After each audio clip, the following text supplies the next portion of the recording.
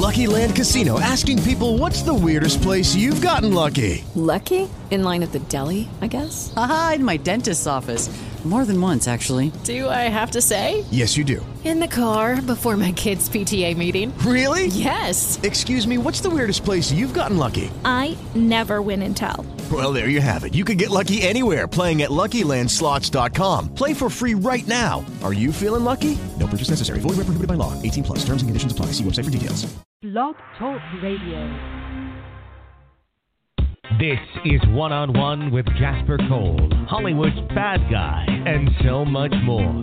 Actor, talent manager, producer, and more.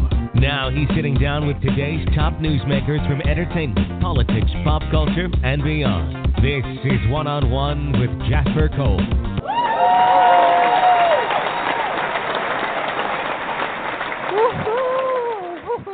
All right. Howdy, everyone, and welcome to One-on-One with Jasper Cole. This is your host, Mr. Jasper Cole, and I am live in Palm Springs, California on this Thursday night. I just want everyone to please follow us on social media.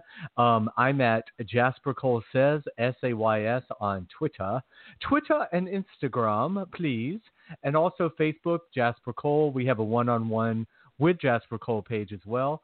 Or if all of that fails, you can just go to jaspercole.com and we have a link to the show and it has all the information that you need. And also a reminder that every Thursday night as well at 7 p.m., right when this show ends, over on BS Podcast Network, which is our main host page, last week's episode with Sean Kanan will be airing on that network at 7 p.m. Pacific and 10 p.m. Eastern. And anyway, everybody, we are completing week 10 or 9, depending on where you are, of the COVID-19 shelter in place. So without further ado, I'm going to need to just bring on series regular, permanent co-host, Orange Ralphalicious, Mr. Ralph Cole Jr.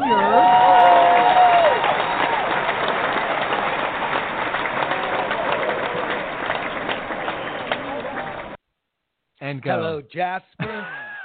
Hello, planet Eartha, and welcome to my voice, my vocal exploration. Will be heard, bitches. Yeah, will be always fucking heard. Thank you. And I want to just compliment you and commend you on that lovely British accent. It was like we had just gone across the pond for a second. I thought I was listening to Spencer Tracy or Katharine Hepburn or someone. Or Vivian Lee. Okay. One of those old dead queens. That's what you were trying to say. Okay, girl, work it out. Yeah. Okay, Ralph. So here we are. Can you believe? I mean, I literally can mark the weeks by how quickly it seems like we just did the show, and it's already Thursday again. I know. It's the weekend.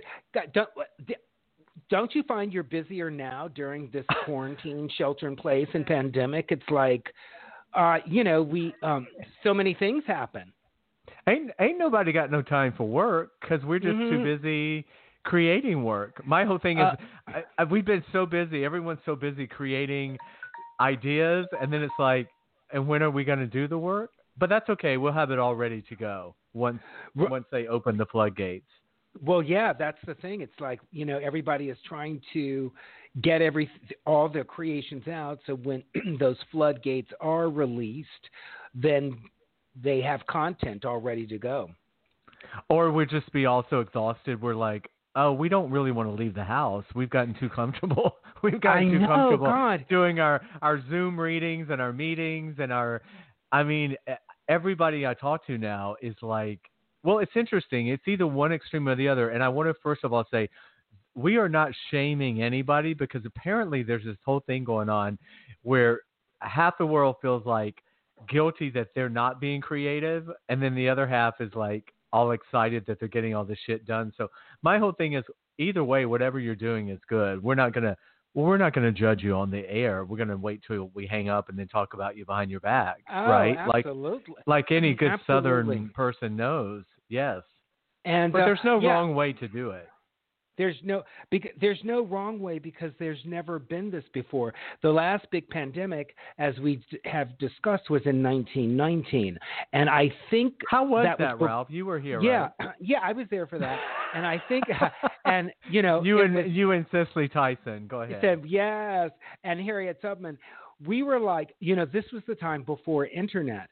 So all we did was put on cloth masks and hope for the best. And right. And we were and kiss your ass goodbye. Right. We were happy to shelter inside. What a different time now going through this pandemic.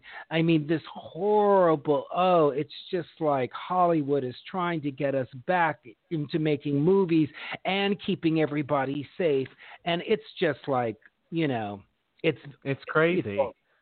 It's crazy. Well, everyone, please, I want to make sure everyone knows they can follow you at Ralph Cole Jr. Just so we can get that out in the beginning, because exactly.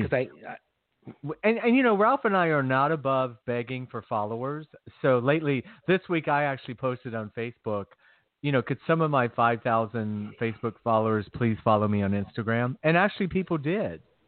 So good. Yeah, I'd love our listeners to go over to at Ralph Cole Jr. and follow him. He's on Twitter and Instagram also. Yes, and I'm not compulsive about it. I am not afraid to become irrelevant because I haven't posted in an hour. And so right. It's sometimes less is more. And then when you do post, it's like, oh, great. Have you noticed how many people start live videos now on Instagram? It's like, wow, how society has changed. I mean, before, at least from my feed, those were only few and far between. Now it's just like a litany of people starting a live video, girl. So that's all. Speaking great. of, I want everyone to please follow Carlise Burke on Facebook and Instagram because she is doing hula hooping now. And if you don't, Carlise is a prolific character actress. You've seen her on everything, and she's got only Carlise can book commercials during a pandemic. Exactly. So, but please follow her because a couple of years ago, it was the swimming with the decorative swimming caps. With her Erykah Badu swimming caps, that exactly. I fell in love with. And also she does Thursday. Oh, I think she did her Thursday live today, right? On Thursday? Right. She does her Thursday. But she is now hula hooping, which is actually a fad that they should bring back, from the 60s and 70s. It's terrific exercise. I could never master the hula hoop, though. But I love the different exercise you can do with the hoop. That's fierce. Well, I'm sure those hips of yours would be able to hula hoop. Oh, they will. Those rubber band hips. Cause, yeah, swivelly and swervy. That reminds me of Erica Renee Davis. She's swivelly and swervy like that. I love Erica Renee Davis. Well, Erica has a brand new YouTube show that she's starting, and I'm actually going to be her guest tomorrow. They're not live, they're taped, but it's called Big Dog, Little Dog, and I'm thrilled to be one of her first guests, and that I'm not sure when she's posting, but we'll do a whole publicity will run be for her. Exciting. Yes, for her to interview you this time. Excellent.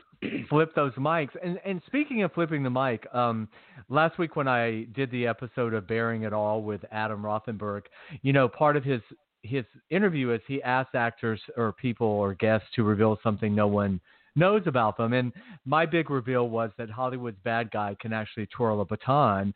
And so I ordered a baton on Amazon, and it came in, and I did make a video of it. And Adam Rothenberg is going to be sharing that video. So for those of you, and then after he does, I will. But it's one of those things, Ralph, it's like hula hooping and riding a bicycle. Once you learn to twirl, you just never forget. So it twirled up. Yes, and speaking of that, I can Shirley MacLaine. Exactly. I can create a boomerang because years ago, Carlise loaned me her baton when I was working with Queer as Folk. Oh no, not Queer as Folk, Queer Wise with Michael Kern and Daryl Larson. And Daryl Larson, exactly. And I used the baton in one of my monologues, and that was loaned to me by Carlise. Well, you know what? I think I'm going to have to put out there that we're just all of us baton twirlers are going to have to get together and just do a Zoom baton twirl. Oh my goodness! And watch the batons break the computer screens and go through the windows and stuff. Let's just crash everything at one time. I love it. Mm. Well, speaking of Hollywood, have you gotten on to Ryan Murphy's Hollywood series on Netflix yet? No, I have not begun that one yet. Okay, well that's your assignment. Okay. No, I would love for you to see. First of all, I think you will really enjoy it. Boomeranging the fact that you and I have both worked for Ryan Murphy. So me on American Horror Story and you on the Versace miniseries. Exactly. But it's a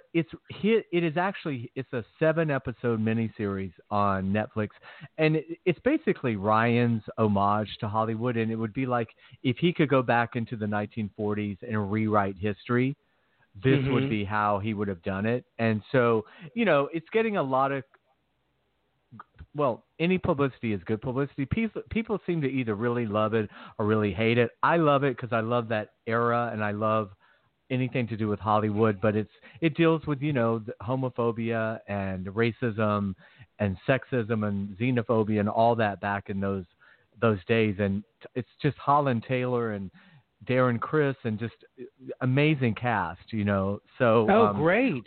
Yeah, Dennis and I are on episode 4, so they end up being I think they're 45-minute episodes. So I'd love your opinion on it. We could talk about it next week. So I know absolutely. I just threw that at you, but we're seeing now. No, we're seeing. Oh no, I was just going to segue over to how we're starting to really see Hollywood trying to open, and it really kind of came into light this week with Tyler Perry's big announcement that his 2 of his shows, Sisters and The Oval, are going back into production July 28th, and there's this whole system he's put together, which kind of reminds me of the old Hollywood system, which when we were talking about Ryan Murphy. But his thing is, for the listeners who didn't read the article, you can go to deadline.com and find it, but it really highlights how he's going to shoot 22 episodes in 2.5 weeks, which actually when people freak out when they hear that, daytime dramas shoot an hour show every day. So it's the same theory. In basically 17 days, he'll be shooting 22 episodes. But the actors, the crew, himself, everybody will live at the studio, not allowed to leave. There'll be housing provided on the lot.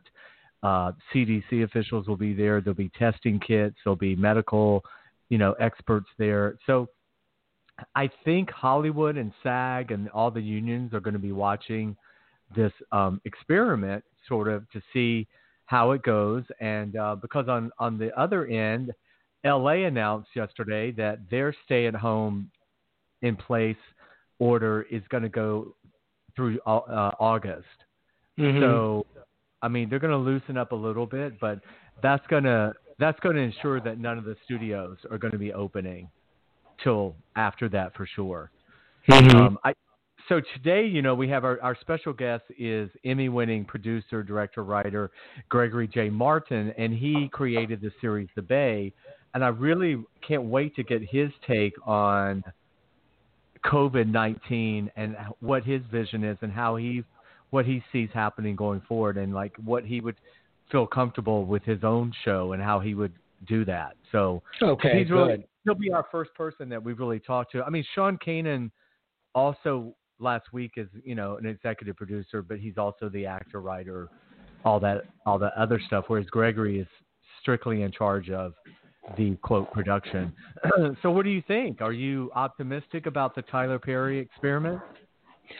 I feel that it's a risky experiment because if anyone does fall ill, then will that still encourage other studios to go forward, or will we be once again scared back into a quarantine situation?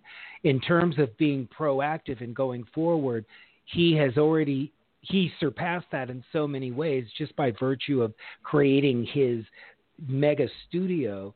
So if there is a way to accomplish this, then I say hooray. I guess my reluctance is he's trying to orchestrate and direct something that is not possible to do.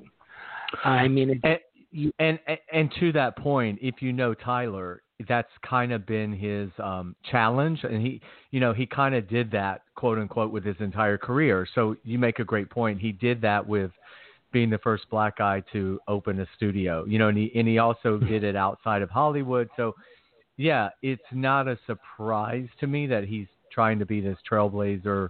I mean, the good news is because he's a billionaire, like he's flying people on their private plane, from if they're not already in Atlanta. He will provide the best of everything, but I again keep going back to the unions and the crews and just trying to make sure that we all get on a uniformed, unified sort of guideline here of what those safety guidelines are supposed to look like. And I think, and I may be wrong, and maybe Gregori knows when he comes on, but I believe actors are going to be signing a waiver, releasing Tyler or BET of any responsibilities if they get sick. And he did say in the article that he spoke to every actor, and if any one actor did not want to do it, he would not have proceeded. So clearly both cast all agreed to want to get back to work. And so, Great. Yeah. I think, like I say, it's a noble enterprise, and I wish everyone, of course, the best of luck. I guess there's just so much unknown still in our daily lives about this virus and how it changes daily. It's like, how do you orchestrate a storm? So I hope that it will all be successful. And I applaud all the actors and the crew that want to get back to work and get the economy going. I'm all for that. But if it's premature and we end up doing more damage, then where are we left? It's such a scary time. Like I said, it wasn't like this with Harriet and I in 1919. Right. You just had to worry about, doing your laundry against the rock outside in the creek. Exactly. And how are we going to get some bread, on the table? But these are, well, I guess you're going to knead that dough and throw it in that fire oven, bitch. How else you going to get it? Right. Exactly. And who made the oven? There's just so many questions, Jasper. Jesus Christ. God made the oven. Okay, yeah, okay. God made that oven. That was after Adam and Eve had sex and somebody bit an apple and there was a snake or whatever. I don't know. Whatever. Allegedly. Yeah, so, it's like we're living in parallel lives, or maybe I'll put it in first person in the sense of I feel very great. I'm in a great mood, and Rose and I are doing fine. But the reality of things is the curve hasn't flattened, know, and it's like I was hoping that it would have flattened by now. And to hear that it hasn't and that it's getting worse, it's like, well, that's a thing that's such a conundrum to me. It's getting worse, but yet we're going into phase 2 of opening certain businesses, so I guess for the people that are enthusiastic and want to keep moving forward, it's like, let's take our chances and just go forward, because how much longer can we sit waiting to see if we're going to get this disease, this virus? So, well, I know some people have actually said they just, part of them subconsciously just kind of like, let me just get it and get it over with, but then there's no guarantee. There's been no guarantee, because they don't know yet that just because you get it doesn't mean you can't get it again. And also, because I know we're all running out now and getting our testing, but we don't know if having the antibodies really guarantees anything yet. My theory would be, I'm hoping that if we have the antibodies already, at least maybe that will keep us immune long enough until the vaccine comes. And it doesn't mean we would be immune for life or anything. So I feel optimistic too that they're pushing through so many possible treatments before a vaccine. So maybe there will be some kind of treatment that will lessen the effects, or, I think we mentioned that last week. It'll at least keep the virus from killing you or going to your lungs or whatever. So, I mean, that's where we've got the greatest scientists. But again, this week I've been kind of feeling like good. I've been enjoying the time off, but this week it kind of hit me like, I cannot believe the country is once again somehow politically divided during a pandemic. It's like, I just can't believe we were able to make a pandemic a political issue. It just tells me that I don't see how the country's. I just honestly feel like we will be divided. There's blue, red and blue, Republican, Democrats, and maybe there's a few people that say they're in the middle. I just don't know, how can you really be in the middle right now when you have someone, in my opinion, as divisive as Trump? It's right. You know what I mean? He's so divisive. It's like there's no gray area. So I don't really understand.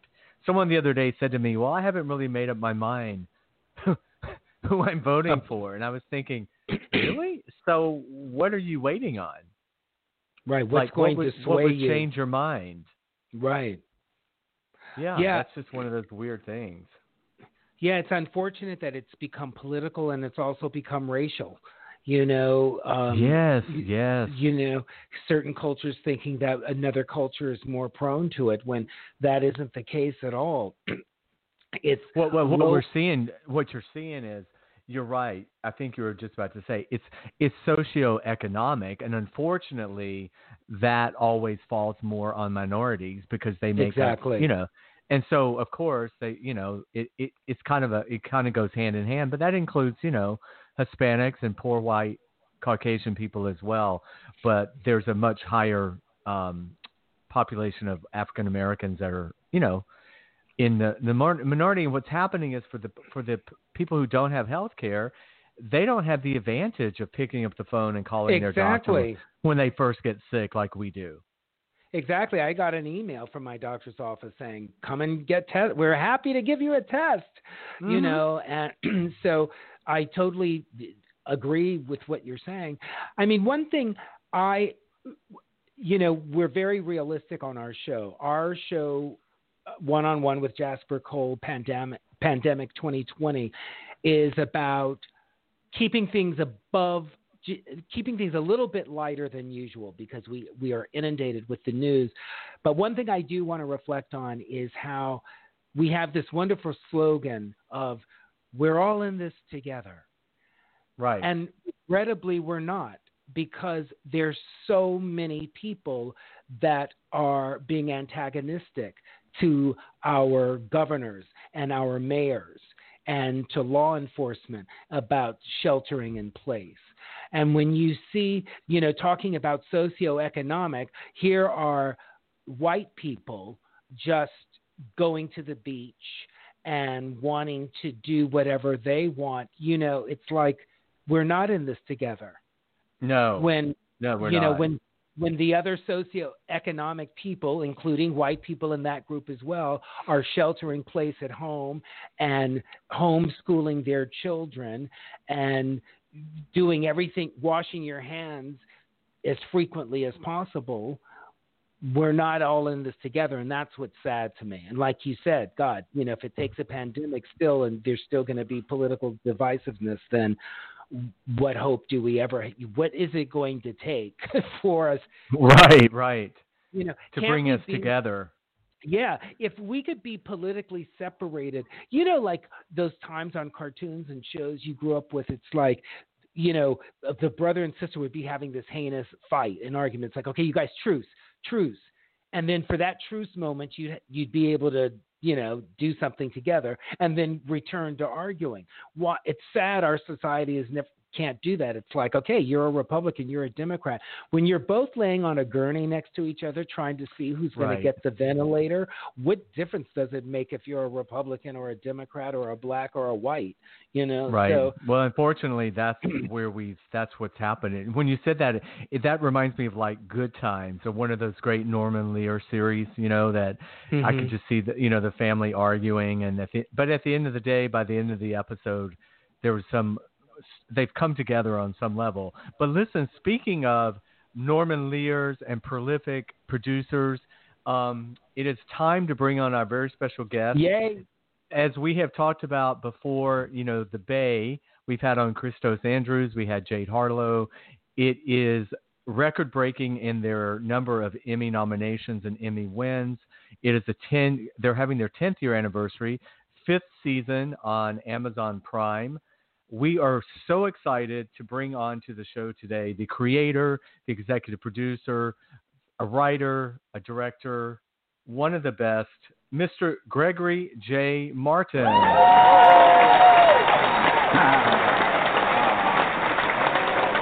Thank you. I hope my connection's okay. Thank you. You sound great. Hey, welcome to the show. Thank you for having me. This is an honor to be here, and I thank you for that awesome introduction. Well, listen, I know you don't do a lot of interviews, so Ralph and I Ralph, say hello. This is my co-host, Ralph. Mr. Hi, Gregory. Thank you so very much for joining us. I wanted to laugh with you first and go, well, barely a show goes by, Gregory, where somebody doesn't tout your horn just famously. So that's been a lot of fun. I couldn't wait to meet you and talk to you. And secondly, I'd like to wish you a belated happy birthday, because I know you just shared one. You just had one on May 6th. Thank you. So yes, you're very welcome. And without further ado, tell us about your life. Go. Oh, goodness. Right, this is your life. But I want everyone to know they can follow Gregori at, it's very easy, Gregori J. Martin, and it's Gregori J. Martin, pretty much on all the platforms, and also at the Bay, the series. Yeah. So listen, yes, you're okay. Well, you're still so young, and believe me, enjoy people telling you that, because I know you're a veteran. You are a veteran because you've been doing this for 20 plus years. But first of all, I just want to say congratulations on the success, obviously, of the Bay. You've raised the bar for everybody else. Oh, thank you. That means a lot to me, and I'm very grateful to be doing it and to have the respect that we've gotten, and to be appreciated by my peers. It's wonderful. Well, let me ask you, because you're from Yonkers, and when I think of Yonkers, I always think of Neil Simon and like Lost in Yonkers. But that you grew up in an area that, to me, I don't know why, in my mind, it's just like ripe with show business or theater and characters, and a great place to grow up in. And did you sort of have this love of show business and theater and film as a kid, or how did it all happen for you? Oh, totally. I actually don't remember. A question I get often is, when did you first realize that you wanted to do what you do? And my answer is always, I can't remember. It was too far back in my memory. I don't ever remember a time where I didn't want to be doing what I'm doing.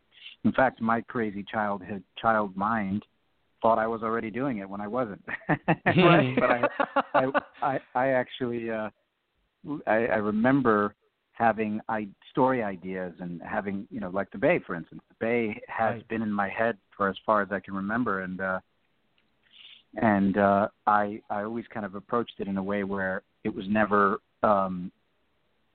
something that I hoped to do, but it was always something that I'm going to do, and I just needed to get out of my child body to get it done. And, wow. And, so that's kind of how it's always been. So I actually don't remember ever not wanting to do what I'm doing.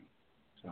Well, I have to be honest and tell you, I mean, I always am like, I haven't shared that with a lot of people, but it's a weird thing. I've always felt that way in a way too. People would ask me, what made you think you could come and, quote, make it in Hollywood? First of all, I don't use that phrase because that's not true. But I kind of always thought most people always knew what they wanted to do. I just thought it was a given. But, I meet people now, of course, as an adult, and I realize that that's not something everyone is, grows up knowing what they want to do. It's just a matter of figuring out how to actually do it. Yeah, and totally. So for you, it takes... Go ahead. Go ahead. No, I was just saying, yeah, it takes time to kind of. I know lots of people that it takes time to kind of figure out what it is that they, that they really want to do with their lives, and eventually people figure it out, and when they do, it's wonderful. Well, for you, were you a fan of television, like growing up? Were you a fan of the daytime drama, the nighttime serial kind of soap operas, or just a fan in general? Yeah, well, I was a fan of everything. I mean, I was a TV fanatic. I grew up watching, all the TGIF and all the sitcoms, and I also grew up watching daytime and primetime soaps, animations, horror. I was a big horror buff. I mean, I watched everything. So it was I love TV. I actually prefer TV over film. I've done film, but I prefer TV over film. But I think it's because I grew up as such a TV fanatic that even though I eventually got into films, it wasn't. I mean, we all grew up with classic films like Back to the Future or Rocky or movies like that. But it was Gremlins. I loved Gremlins. But I was more of a TV buff where I watched every TV show, and sitcom, and soap opera, and I think I watched about 4 or 5 soap operas religiously with my sisters, and then kind of peeked into the other ones every once in a while, so I knew like the characters, and so it's been, TV has been a big part of my life. I don't watch any TV today. If I can get a TV show in, I'm so grateful if I can actually finish a show, because it's like it actually feels like you accomplished something for me today. It's like, oh my God, I got through the first season of this show. It feels good, but I just don't have the time anymore. But yes, I grew up as a big TV buff. That's fantastic. It's funny. It's that thing about now that you do it. It's almost like people say to me, I love reality TV because I think it's one genre I'm not in. I do produce reality, but it's the one thing I can watch and not be picking it apart, like knowing how it's all, you know what I mean? Knowing how it's all put together. I like the pace of television as opposed to film also. A lot of actors, they want all the time in the world, and they like a little more of the time on a film. I love the fast pace of television myself. That's me. Me too. I love it. It's actually great. There's I had a thought based on what you were just saying. I lost it. But TV versus film, or just the pace. Yeah, but for you, did you go like Ralph and I talk about our sort of our natural thing for us as we first went into theater, and did theater first. And was that something you did initially, was theater, and then transitioned into film? Very little. I did do theater. I was actually an acting coach for a company called Youth Theater Interactions, and it's a company that was based out of Yonkers in Westchester County, and they would do kind of educational plays around the tri-state area, and we went up to Canada and flew out to Florida once, but all on that side, on that coast. And it was called Youth Theater Interactions. I started as an acting student, and we would do these educational plays around that area. And then eventually I went back as an acting coach for the school, Youth Theater Interactions, and I directed some theater productions, which was a lot of fun. And I did like a Shakespeare thing once, but I wasn't really big in it. I mean, I love theater. I'm a big fan of Phantom of the Opera. I was very excited to see that online last month. But I'm not. I didn't really have a lot of experience in the theater world. I did a little. I'm a director, and I don't consider myself an actor. But when I was an actor, I did some theater, but very minimally, and the same with directing. Mm-hmm. Right. So, did you go into New York City from Yonkers, or did you head west first? Yeah. No, I did my work, and I did a lot of PA work when I first started. I was an actor, and I started doing extra work, and then I got a couple of like independent projects and short films as an actor, and I just had like the itch to kind of go be doing things behind the scenes. So I started to produce my own content. I worked as a PA on a lot of different sets. And then I had the idea of producing a feature film, met some folks in the industry who had more experience than I did and knew what they were doing, and became friends with them, and eventually decided I was going to raise some money to shoot a movie, and I did, and moved out to L.A. and directed my first film back in, goodness, I don't remember when that was. It's probably... you were young, but you were young for sure. Yeah, I think I was 26 or 27 when I directed my first film. So wow. I'm 42 now, whatever that was, and that was a lot of fun. It was a super low budget horror, like D horror film, and then was kind of realized that I didn't really have the interest to act as much as I do to direct. So I just kind of focused on that. I love to write, which those are so for me it's directing and writing those are my two main things, even though I am a producer, and it's just part of the what we need to do to make sure that we're staying employed. Right. But it's not my favorite thing to do. I know people say that I'm good at it, but it's just not my thing. Like, I just do it because that's your passion. More of yeah, it's not my passion. Yeah. Gregory, how did you raise the money to move out to L.A.? Goodness, to remember, my God, my age is like coming. I'm like, God, that was like almost 20 years ago. Let me see. How did I do that originally? I believe we had some folks. I met some folks who were interested in like doing a movie.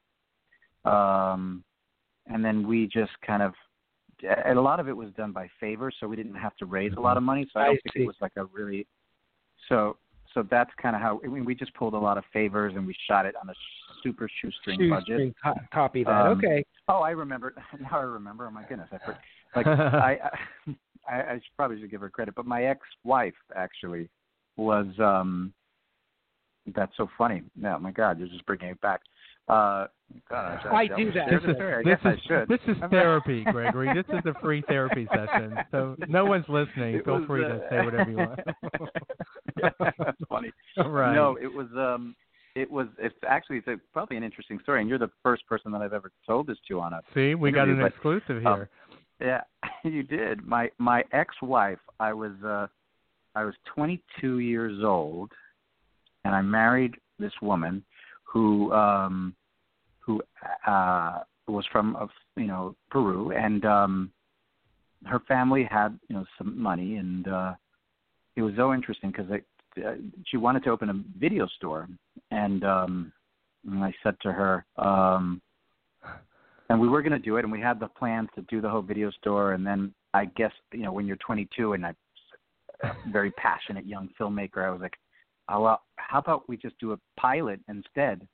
And so we ended up doing the pilot, and the money that was going to go into shooting to opening up a video store, which I'm glad, because obviously video stores are kind of defunct now, but that we decided to put it into the pilot, and that's how that was my. And the rest is history. Yeah.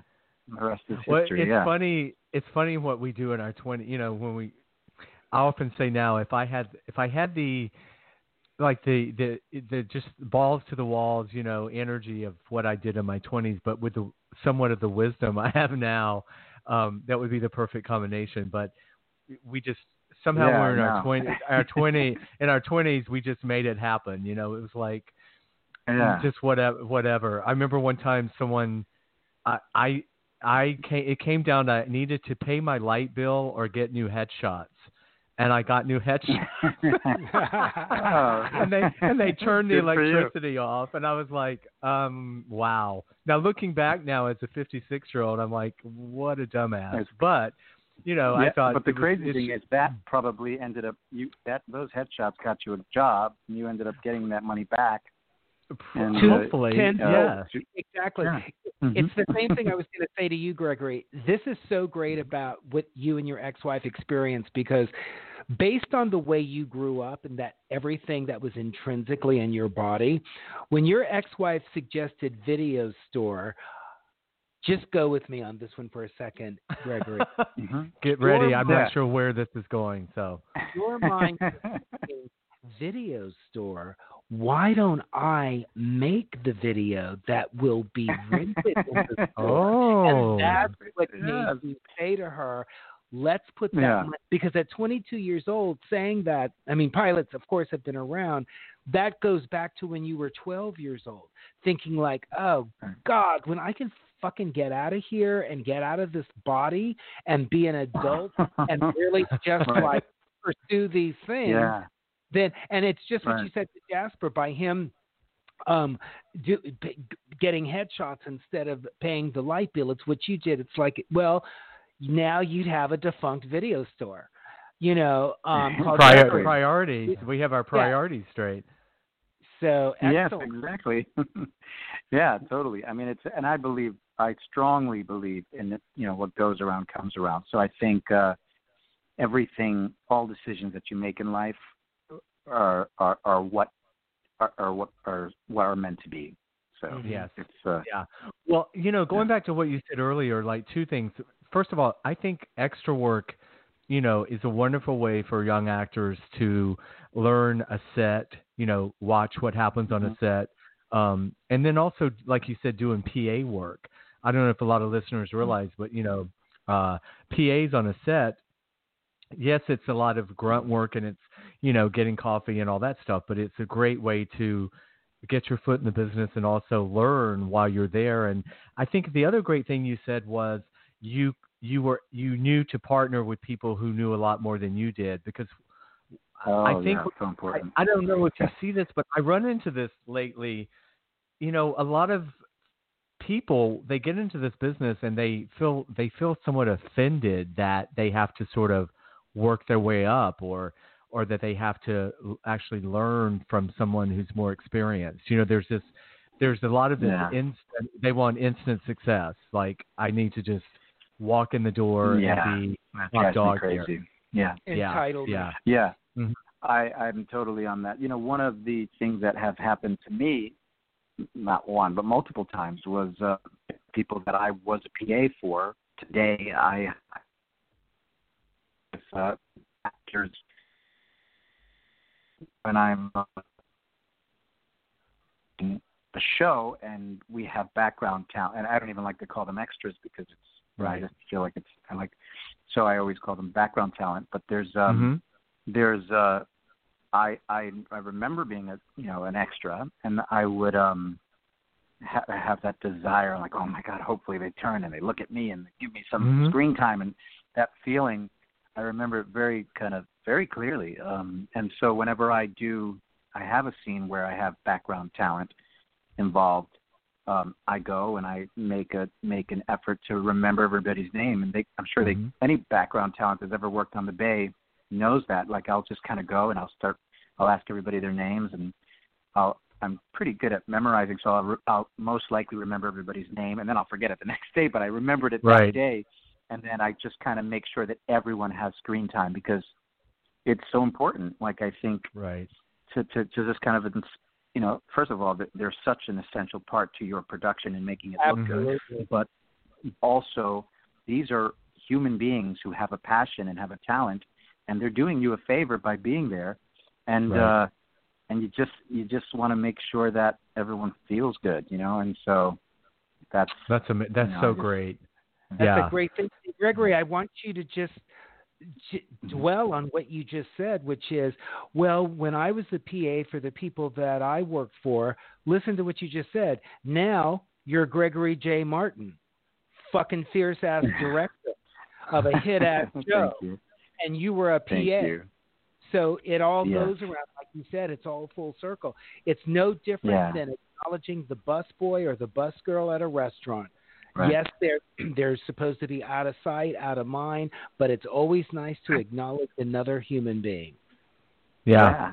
Yeah. Well, and like Exactly. Gregori knows, Gregori sets the tone. You know, they always say the number one on the call sheet on the acting side, you know, sets the tone. And then, of course, the executive producer, it always starts at the top. And you'll that's one thing we hear about your productions is that how wonderful you are as a producer to work for. And that's why you get such great talent that, you know, want to work with you. And so, I mean, tell everybody what's happening on this 5th season of The Bay. And by the way, if you're just joining us, we're joined by the prolific Gregori J. Martin, creator of The Bay, now in its 5th season, and you can get that on Amazon Prime. So I mean, everyone can start from season 1 and binge it, obviously, but what kind of adventures are we, without giving away too much, are we looking at this season? Well, you know, my partner in crime is Christos Andrews, who's our lead actor on the show, and he's, you know, who we've had on the show. We love him. I've ever met, but his character is on quite the journey this season, I'm like one of those people. One of my producing partners is a big like spoiler person. She loves spoilers, Carolyn, and I'm the opposite. I won't even watch a trailer, because I'm scared that it's going to tell me something. I'll start to watch a trailer, and if I feel like it's giving me too much information, I'm like, all right, shut it off quick. I don't want to watch it, because I love to go in blindly, and I'm also like that with my work, and so I don't really like to share much about what's happening. I'd rather than just kind of, you know, check out a teaser and see if they want to go and watch it. But there's some great adventures happening. You know, we go to Turks and Caicos for season 5. We haven't released that content. There is a trailer somewhere on Instagram or on the website or somewhere, but you can find it and see. It's like a 2-minute teaser about our trip to Turks and Caicos, which was a lot of fun. I'm sure. Yeah. And so we've been kind of like we've been traveling a lot, which has been fun, and we want to do some more traveling because I love to shoot overseas or different places. Like our first location shoot was in New York. And then we went to, the next one was in Belgium, and then we went to England, and then the last one was in Turks and Caicos. And we hope to do more of that, you know. But you know, Christos' character, Pete Garrett, is on quite a journey. And then, of course, we have the wonderful Mary Beth Evans, who plays Sarah. She is. You have to watch season 5, but she was. I feel like I'm giving things away. I know. It's so hard. It's so difficult. I know. I mean, the good thing about The Bay. But we do have a spinoff. Right. Sorry, I was going to get to that. Yeah, you have a spinoff. Tell everyone about the spinoff. I was going to say the spinoff is we're doing a spinoff of The Bay called YA, which is a young adult series, and it's 10 episodes. We shot the 10 episodes. They're in post now. Christos and I actually directed it together. And my son Dante is actually a series regular in it. And we did it with the D'Ambrosios. And it's a family affair. And our business partners are the D'Ambrosios, and Wendy Rich, who's our executive producer on both The Bay, is also the executive producer on YA as well. And it's a good group of people. Everybody's wonderful. My supervising producer, my senior producer Nadine, and Crystal, and we use the same crew, and who I love, and it is a family affair. We love working together. Oh, it's so exciting. Well, that's what I love. And when Christos was here, we were talking about that and how you've created. It's very much like a Ryan Murphy. It's very much like. Woody Allen always had his stable of players and crew, Robert De Niro and Jane Rosenthal at their company. And, and the longer you're in this business, I tell people all the time, when you're lucky enough, or if you're lucky enough to find great people that you want to spend 10 to 12 hours a day with, you don't want to let those people go. It's not easy. It's not easy to find people that you really click with in this business at times. Yeah. I actually have a thing that happens a lot with me because I do like to use the same actors on my projects, where I'm oftentimes advised by my, producing partners or distribution to say, hey, you can't use the same cast. Like, oh, darn, because I love working with the same people so much. And so there's been times where I've done projects where the cast was just an alternate universe of the Bay because I love working with the actors. And so I have to be careful with that, where I don't end up casting the same actors in all the projects. Christos, I love working with because he's so wonderful and just so versatile. And so he can kind of morph into anything I write for him or create for him or direct him to do. And so that's always like my top pick. But there's so many people that I love working with. And so you'll see a lot of the same actors in my projects. And I try to figure out how to do it where they're very different or they're not, I'll just cast maybe like a handful of actors that I use in one project and then I won't use them in the next one. And, because it can hurt distribution, but it is the feeling of being able to work with that family of folks that you love working with is that's what excites me most. And I rather work with my core group, not only actors, but the crew as well, over and over again. Otherwise, it kind of takes the fun out of it. It's like, why am I doing? I'm not doing this for me. Exactly. I'm doing it for the people I love, And so, you've already established like a secondhand language with the actors, and you guys trust each other. But that's a great segue. I wanted to, since you are a series creator and a producer, I wanted to get your we wanted to get your take. We briefly talked about in the opening, the quote reopening of Hollywood. It was announced this week that Tyler Perry Studios is going to try this experimental kind of situation where his two shows are coming back in July and, kind of being on a lockdown situation. Everyone's in quarantine, living at the studio. What, if any, what's your opinion on looking forward? And, how do you see this happening? I know it's an overwhelming question to answer, but... Well, I think we're kind of in a similar situation where we might do the same thing because we have my mentor was a guy who passed away a few years ago, and he had a ranch which was kind of like a studio in a way, and we've shot a lot of our movies there, and it has like suites and lots of property and. I've shot whole feature films there, and I also shot almost all of season 2 and a good portion of season 5 at this place. And so we're thinking if we do go back into production, we'll probably do the same thing as what Tyler's doing, where people would just stay there, and just be quarantined together, so that we're not, we're at lower risk. It's a great thing to do, and I think if people have that ability, that's how you're going to, stay alive, in the sense of shooting until things. we have some kind of vaccine or something, yeah.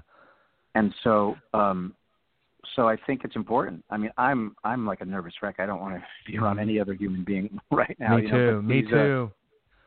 Yeah, and I think people are not taking it serious. And anytime I go for a drive, if I have to go to the bank or if I have to go to because we stay between the Santa Monica house and the Valley, and so if we ever switch and I go and I see people out and about without masks or even out and about period, even if you're wearing a mask, I'm like, what are all of these people doing?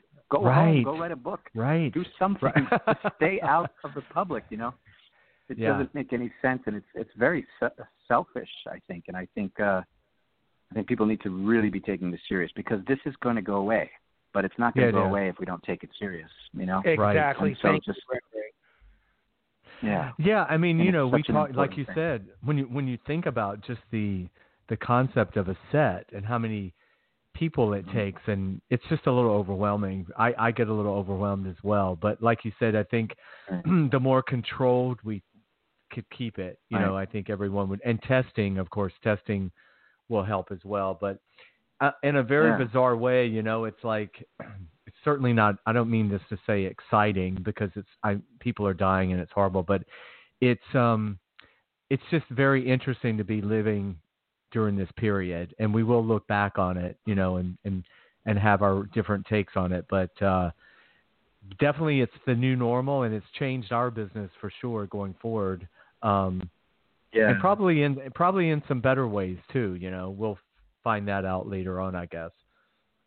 Yeah, I do think that, I think it's such an important thing for people to understand that, I know it's hard to be locked in the house, but if people, I wish there was some way to kind of like deliver this message to the world who are having anxiety about being stuck in the house for this time, to comprehend the fact that this is just a small time period of our lives that will go away if we just cooperate. Right. Binge every show you possibly can. Don't worry about it's not about you right now. It's not about, you know, it's about the world, and it's about making sure that we are taking all precautionary measures. It's not about our, you know, I see a lot of people fighting, saying, I have the right to wear a mask if I want to. It's my choice. It's like, it's like, come on, guys, listen, this is happening all over the world. Right. Stop making it a political thing. This is happening all over the world, in every country around the world. Right. Okay? And they have to understand the severity of it so that we can bring it to an end. And people are dying. People are literally dying. And it's happened. I've lost someone, and I know people who have lots of people in my relatives have been affected by it, and some folks that were really close to the Bay have been affected by it. And we are risking not only our own lives, but the lives of so many other people by not taking it serious. I completely agree with you, Gregory. Thank you for getting that out on the air, because actually you said, I wish I could get this out to the world. Well, lucky for you, the world listens to our show. Good. Thank God. It's called Planet Earth, so I hope they do adhere to it, you know, so we can really believe in the expression, we're in this together. Yeah. Yes. I mean, it's true though. It's like Ralph and I were saying in the opening, I just can't believe, you know, the fact that we've even in a pandemic, you know, people are divided politically. I'm astounded when I see people protesting. It's like you're protesting science and facts, like people that are trying to actually help you and to keep you alive, but you just have this need to protest, and then of course they're protesting with Confederate flags and guns and, you know, all that stuff. That's a whole other thing. But again, you know, I just say 2020 November, everyone vote. Whatever you're voting for, just vote and keep it going. And on a different note, I wanted to say, you know, the Daytime Emmy nominations I think might be coming out next week. I don't know. They keep mentioning it. I mean, you know, Bronx SIU that I'm involved in now. Let me just say for what JR, a great show. Well, thank you. But for J.R. Rosenberg and I, this would be our like first potential nomination. I know it'd take me 33 years to potentially get a nomination, but no matter what happens, was it not nominated last year for Best Show? We had 3 acting nominations, which we were beyond thrilled for, you know. So being the new kid on the block, but we're just thrilled to be part of this whole digital family. You know, it's a blessing. Yeah, because everyone is so supportive. I actually have to take my hats off to a show like Bronx SIU because you know, they actually produce half-hour episodes. And it's not, and that's no easy feat, you know, to be able to. I mean, I've done, and there's no disrespect to any short form content because I've also produced short form, you know, but in this particular category, when you have a digital series that is a full broadcast half hour, the to be able to accomplish that, just to put it together in an independent form is just alone an accomplishment. And so my hat's off to Bronx SIU for being able to do that and to not only produce half-hour shows, but to actually produce good content. So well, thank you. Yeah, hats off to Dan Garcia and Mike Mayhall who make all that happen. But again, I want to give a special shout out to J.R. Rosenberg, my partner, because awesome.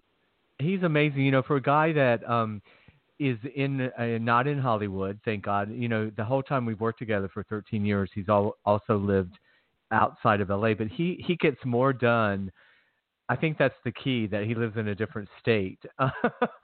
But nowadays, it doesn't matter where you live. Everything's the phone. And now he's computer. a producer on the Bay. I don't know if you know that. No, I didn't know that. Yeah. We just brought him on as a producer for the Bay. Oh my God! Congratulations. Well, let me tell you, he gets stuff done, and he's a wonderful person. So congratulations on that. So. Well, Gregory, the time flies. I mean, we really need like a 3-hour show with you because we could talk forever. But again, everyone, check out The Bay on Amazon Prime. Look out for YA that will be coming, and then also the sci-fi series Fractured. You can, Google Gregori J. Martin. Follow him at Gregori J. Martin and keep up with all the stuff that's happening. Give our best to Christos and the family. Gregory? I sure will. Yes. What does the J stand for? Oh, that's a funny story. I hope I don't embarrass my mother for this, but when I was, my mother was very young when she had me, and I am a junior, and she accidentally put it in the middle of my name instead of the end, and so junior, and spelled out junior. So it became my middle name. Oh, that's great. Oh, I love it. Yes. So that's fantastic. Thank you, Junior. I'm also a junior. We're all cool, three. yeah. We're all three juniors, actually. Exactly. Yes. You were a delight, Gregory, and I really appreciate your passion about your work and about society. Yes. Thank and you we hope, so much. It's please been such come a back delight anytime. being here, and I hope to come back. Yes. You're Thank you, welcome guys. all the Thanks time. for having me. This was a lot of fun. Okay. Thanks, Gregory. Stay safe. Bye-bye.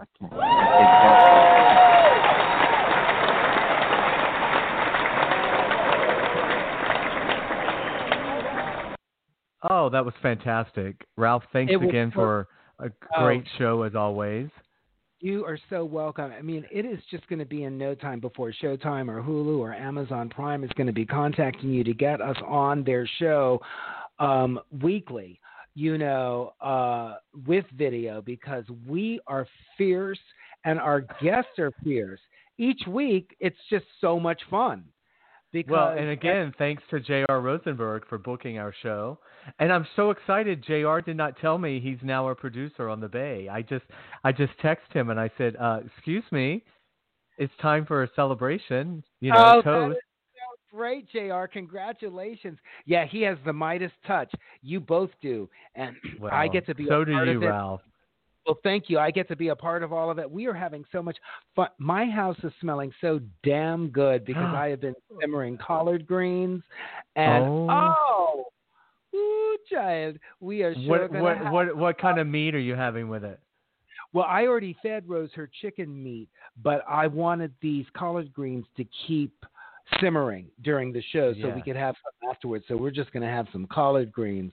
You going to have watermelon too? Or she already had her watermelon, but now that I think about it, I got to go make some cornbread. Yes. Yes, get your cornbread. You need some fried chicken to go with it. I know. Yes, I should have some fried chicken. But anyway, I have some fish. I have salmon. So and by the way, everyone can just keep their comment. Don't be tweeting me saying that I'm making racial remarks to Ralph because he's black and I'm half black. So I'm black by association. So I can say whatever we want, right? I know. See, I was thinking like with pandemic 2020. Remember how Darrow was always like, "I don't give two fucks," and that's how we, especially now. It's like, you know what? this is the worst thing that I've ever gone. I mean, of course, I've had the death of my father and of Michael, but in terms of, and my best friend, Damien, and, you know, the list goes on. And then you had a bad haircut once, too. And I had a bad hair day a few weeks ago. So it's like, but this is the worst thing any of us have gone through.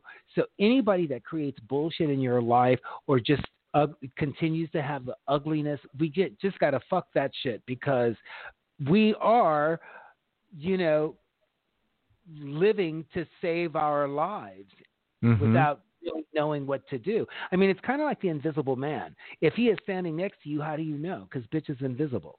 So it's like, if the virus is airborne and you think you've covered your mouth and coughed into your elbow and worn the right mask and, you know, washed your hands and disinfected and then put on a slipper and put on a helmet, has that protected you? You know, me.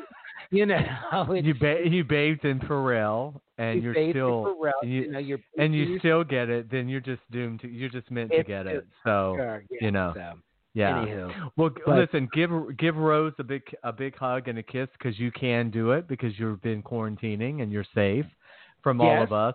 Give her our best. You, Jasper. We have a great show coming up next week. We have another Emmy-nominated daytime veteran, Miss Jacqueline Zeman from General Hospital. Oh my goodness! And starting next week, we may be having 2 guests per show. So we're going to have another possible guest on the 28th. We definitely have 2 guests, and we're just going to keep parade of champions. It's a plethora. It's a plethora and parade. Today is the P word. Thank you for that, Jasper. So, you know, Planet Earth, you all are fierce. We are fierce. And let's keep living. Live. And on that note, everyone, stay safe. We love you. We'll see you next Thursday. Bye-bye. Bye-bye. Thanks for checking out One-on-One with Jasper Cole. Check out past episodes and get the latest as they're released. Subscribe today on iTunes, Stitcher, and YouTube.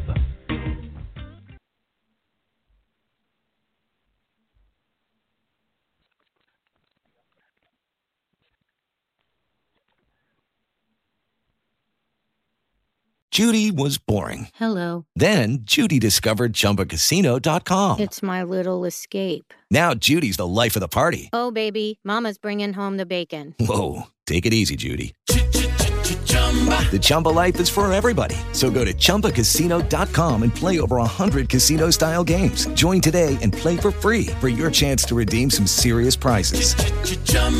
ChumbaCasino.com. No purchase necessary. Void where prohibited by law. 18+ terms and conditions apply. See website for details.